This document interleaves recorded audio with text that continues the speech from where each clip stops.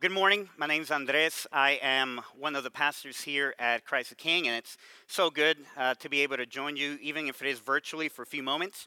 Whatever time and whatever day of the week you maybe end up watching this, or if you're in our live stream as well, welcome. Really grateful that you are joining us through this medium this morning. This Sunday. The text this morning, out of which we'll be looking at God's Word, is Mark chapter 10, verses 13 to 16. It's a very short passage. It's only 4 verses in this story, in this narrative, but I trust that it's got a great, really good, and exciting message. And so we'll be looking at the Gospel of Mark, chapter 10, verses 13 to 16. It should be on there for you on the screen. This is what it says. And they, this is the people, or parents more specifically, were bringing children to him, to Jesus, that he might touch them, and the disciples rebuked them.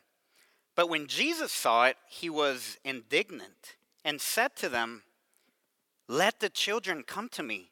Do not hinder them, for to such belongs the kingdom of God. Truly I say to you, whoever does not receive the kingdom of God like a child shall not enter it." And he took them in his arms and blessed them, laying his hands on them. This is the word of the Lord. Thanks be to God. Let's pray.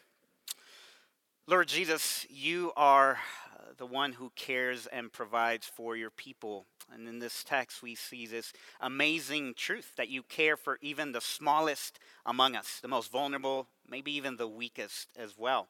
And so we come to you this morning. We ask that you would speak to us through your word, that we would be encouraged and inspired, but also challenged for the ways where in our own lives maybe we don't live according to the example and the standards that you set in place. And through all of this, would your name be magnified and glorified both in and through our lives?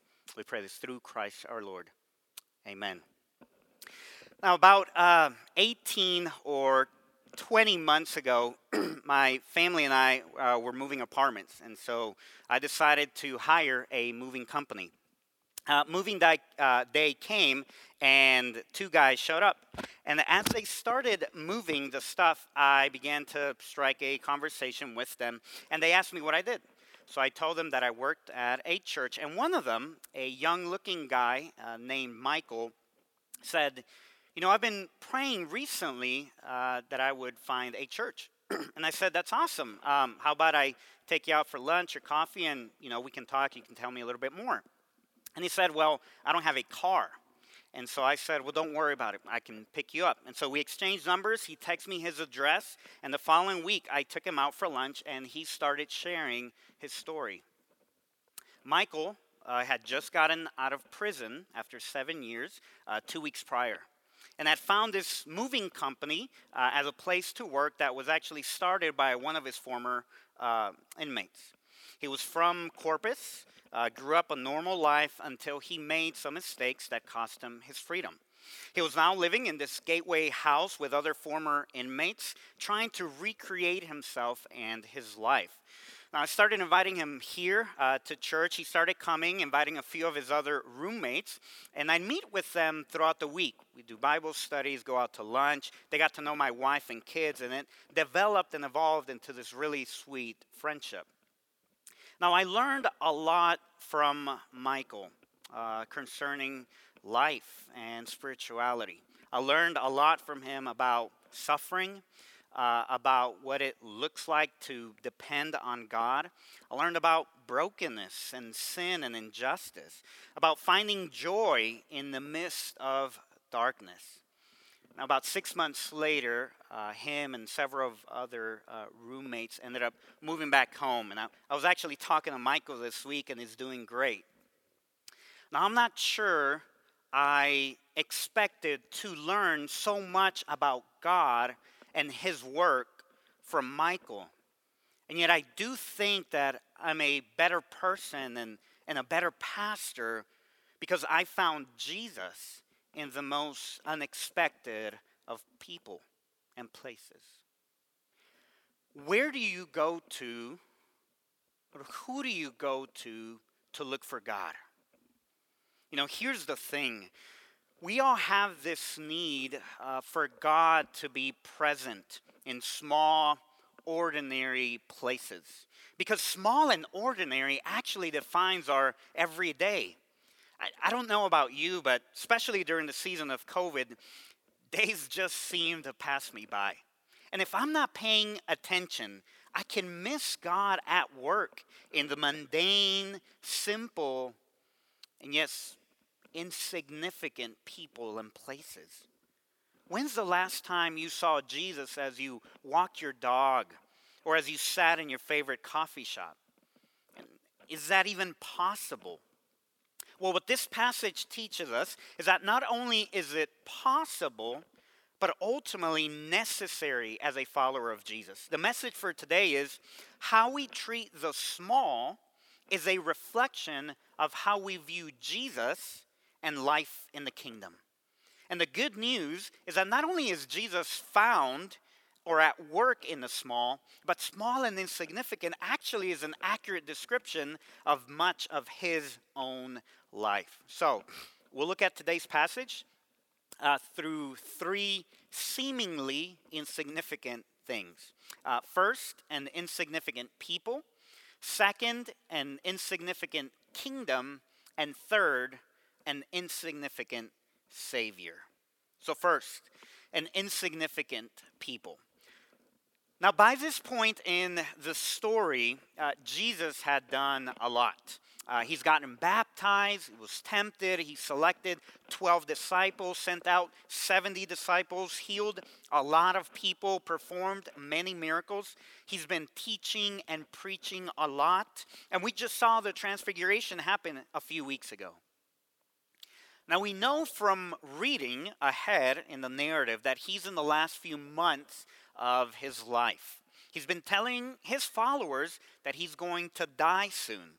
And although they don't quite understand it, who would, who could, they do sense and feel the heaviness and the weight of what their teacher is telling them. And so Jesus doesn't have a lot of time left, and his followers know that he wants to be in Jerusalem by a certain date. Which brings us to this passage. You can understand why mommies and daddies bringing their babies for Jesus to touch would be pretty low on their priority list. And yet that's precisely what happens. Verse 13. People were bringing little children to Jesus for him to place his hands on them. Now, I know it's difficult, but if you can imagine this scenario. Jesus is walking along. Here's an exorcism. Here's a miracle. Here's preaching. And here comes Mary with 5-year-old Jude and 3-year-old Abby wanting Jesus to bless them. Oh, Hannah notices. And so she brings 3-month-old Rachel to also be blessed by Jesus. Then Daniel brings little Judith and Aaron to be touched. Now, parents bringing their children to be touched or blessed by a rabbi wasn't uncommon. It's fine, right? Well, the story says that as soon as that started happening, quote, the disciples rebuked them, the parents, but also maybe the children. The word rebuke could also be translated as they warned them, or they sternly told them to go away, to shoo, right? So what's the big deal here? Well, in the first century, Jewish households were patriarchal, right? The men came first and had the most power and authority, then the women, and last women, or children and servants. So a child was, for all intents and purposes, basically on the same level as a household servant. Adults were seen as key members of society. Children were not to be heard, and their needs always came second. Now, what did the disciples and other people in the crowd think about babies and toddlers? Well, remember that as an oppressed group, they looked for people with power. So, of course, in their mind, children didn't have any power and therefore didn't have as much priority or value. Many from the crowd were Greeks who loved wisdom. And so, of course, in their mind, children didn't have much wisdom and therefore didn't have as much value. In fact, by Jesus' time, it's reported that the Romans had a trash heap right outside their front door beside many homes where they often would leave unwanted children. And if people wanted them, they would pick them up, but most often than not, they would raise them up to be gladiators or slaves. So we can begin to understand why it is that the disciples thought children were unworthy of their master's time. Certainly less important than whatever else he had to do. In fact, they were an intrusion and a drain of time and energy. They were an insignificant people. So, what's Jesus' reaction to his disciples' care of his limited time? Second, an insignificant kingdom.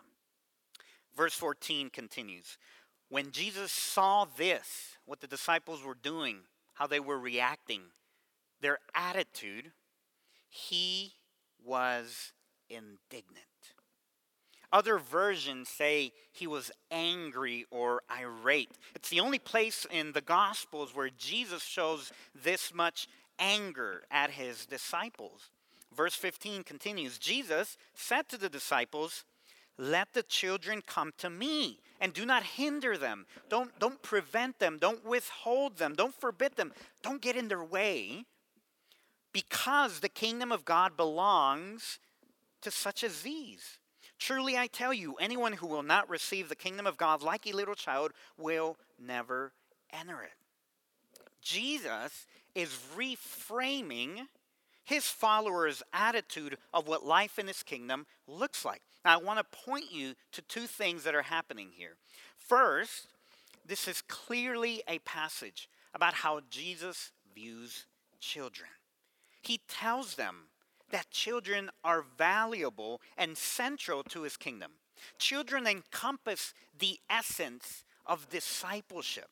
They're an accurate reflection of what following Jesus, what being a disciple is actually like. This is why, for example, children's ministry and children's worship is so important for us here. It's why our children's staff work so hard to create an environment where children from nursery on up are exposed to Jesus, learning and singing about him.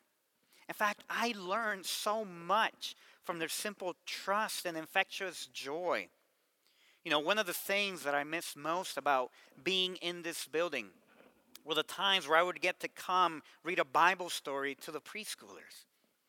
The boys and the girls who didn't see me often would always come up to me afterwards, grabbing my hand, giving me hugs, giving me high fives, telling me about their day. And some of them had only met me once. But that's what the trust of a child looks like. It's pure, it's innocent, it's joyful, it's playful. Second, however, Jesus takes it a step further. This isn't just a cute story about how Jesus looks at children, though that is true. But the real challenge is understanding why the disciples tried keeping children away from Jesus in the first place. And once we understand that, we begin to realize that we're probably a lot more like the disciples than we realize. The reason is because the disciples could not see the kingdom in what they considered to be insignificant people. Jesus, when he says anyone who will not receive the kingdom of God like a little child will never enter it, he's saying when you look at this child, you're seeing someone you can control, someone you can manipulate, someone you can ignore and pass over. But when I see a child, I see the very essence and center of life in my kingdom. When you see a child, you see weakness. I see strength. When you see a child, you see ignorance. I see simplicity. Do you see the difference in perspective that Jesus is correcting? Just to give you an example, I remember reading years ago about this concept in Judaism called minyan. The concept came out of Israel's exile.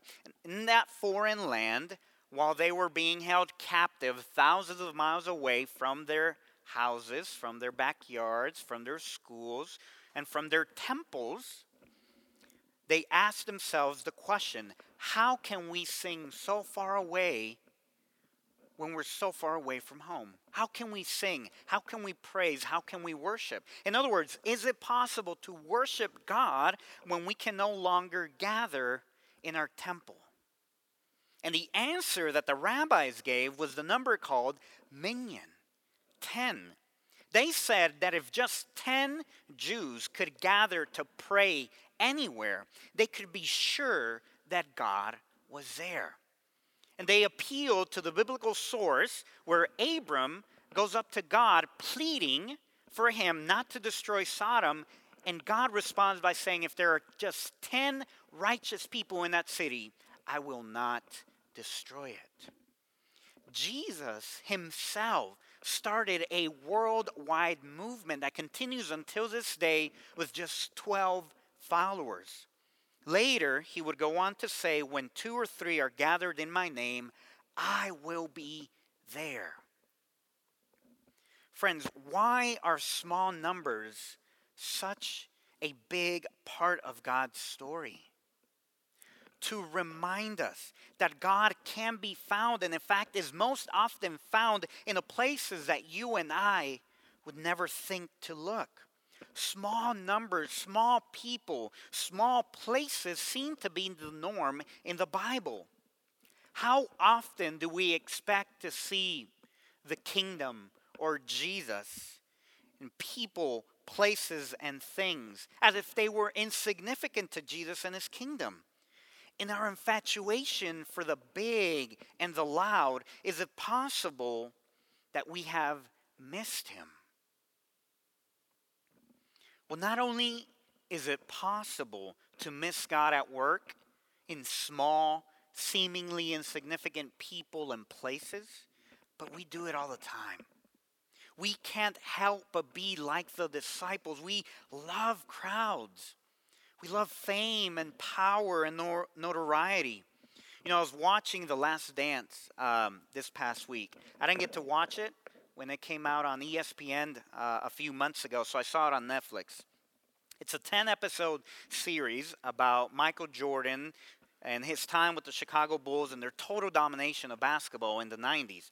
And so much of the time as I kept watching him evolve and develop as a player, win first championship, second, third, fourth, fifth, and sixth, so much of the time I spent thinking, man, what would it have been like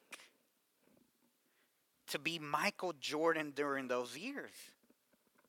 I would have loved the accolades, the stage, having my name chanted, having his money, his shoes. But then, as the series goes on, you begin to realize something. That's not me. And that'll never be me. In fact, that will probably never be any of us. And yet we want it. So what's the solution? How can our hearts learn to not only tolerate, but value and pursue the small and seemingly insignificant?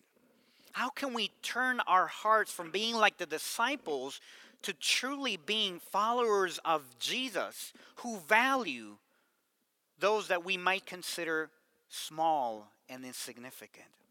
Only, friends, by looking at Jesus, our insignificant Savior. Now, what do I mean by that? That he doesn't matter? No, of course not. But that outwardly, at least, his life showed little significance. Born in a stable, insignificant. Born as a baby, being God, insignificant. From a rural country town, Nazareth, insignificant. The son of a young, insecure couple, worked as a carpenter, a rabbi by trade, insignificant. And yet, it was only because he was willing to live an insignificant life that we can now look forward to a significant eternity. See, how is it that we came to be saved? To trust in Jesus alone for your salvation. It's not because we were the brightest or the strongest. He didn't choose us to be on his team because of what we could contribute. No, friends. We were like little children.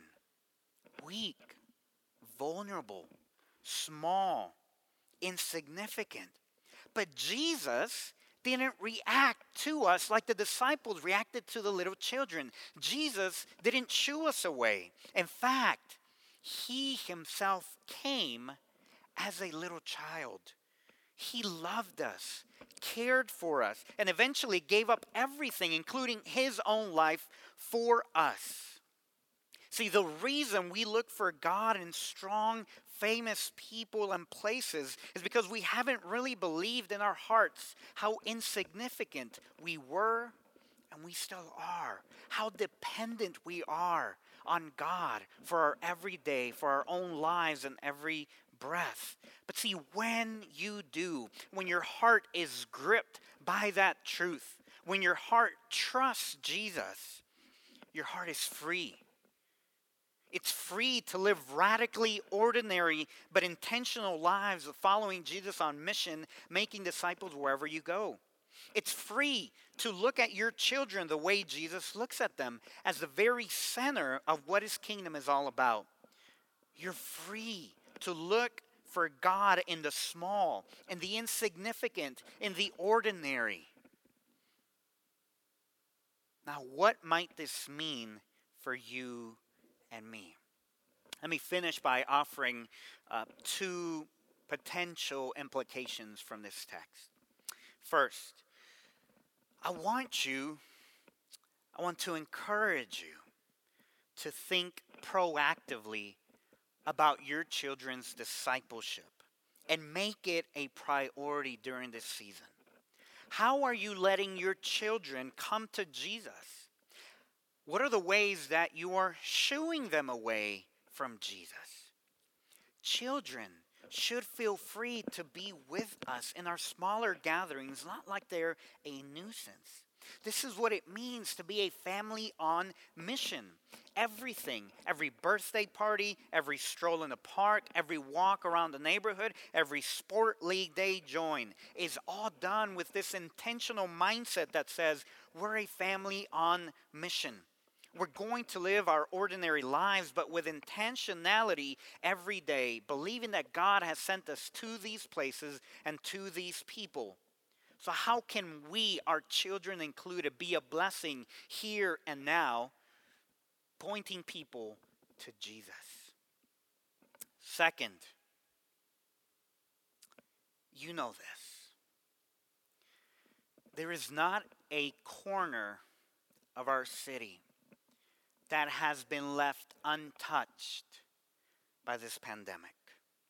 Even if not directly infected by COVID-19, all of our rhythms of life have been upended. We feel these changes when we go to the grocery store, the gym, the park, and in our church rhythms here at Christ the King. Right now, we don't have access to our building. Our worship service has been stripped.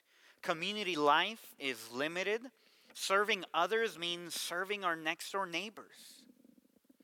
In this time, in this seemingly small and insignificant moment and season, what is your scorecard for success in the kingdom? While we all wish for the days before COVID, we must realize that we are still the church, Jesus' church. His church is defined not by a building or program, but by people living on mission together, by maintaining kingdom rhythms that display a church not only on Sundays, but every day of the week. We were called sent people when Jesus says, "As the Father sent me, so I send you." That means that our sentness doesn't stop just because we can't gather like we would prefer. The church, our church, is all around the city, everywhere you look. Could it be that while we're focused on what we're missing on Sunday mornings, Jesus is pointing us to the kingdom life happening in your children, your marriage, your neighborhood, your workplace, your network? Maybe, like I did with my friend Michael, you will learn to find Jesus during this season in the most unexpected of people and places. Let's pray. Jesus, indeed, you lived an extraordinarily simple and vulnerable life. And yet it was a life filled with passion, with joy, with intentionality, and with purpose. As such, you call us to follow in your footsteps, not ignoring or withholding the small, including our children, but instead seeing how the small and insignificant, the everyday, ordinary parts of our lives are actually at the very center of what it means to follow you. Empower us by your Spirit to keep our eyes open and our ears alert today and this week, so that we might find you and look for you in the small. We pray this through Christ our Lord. Amen.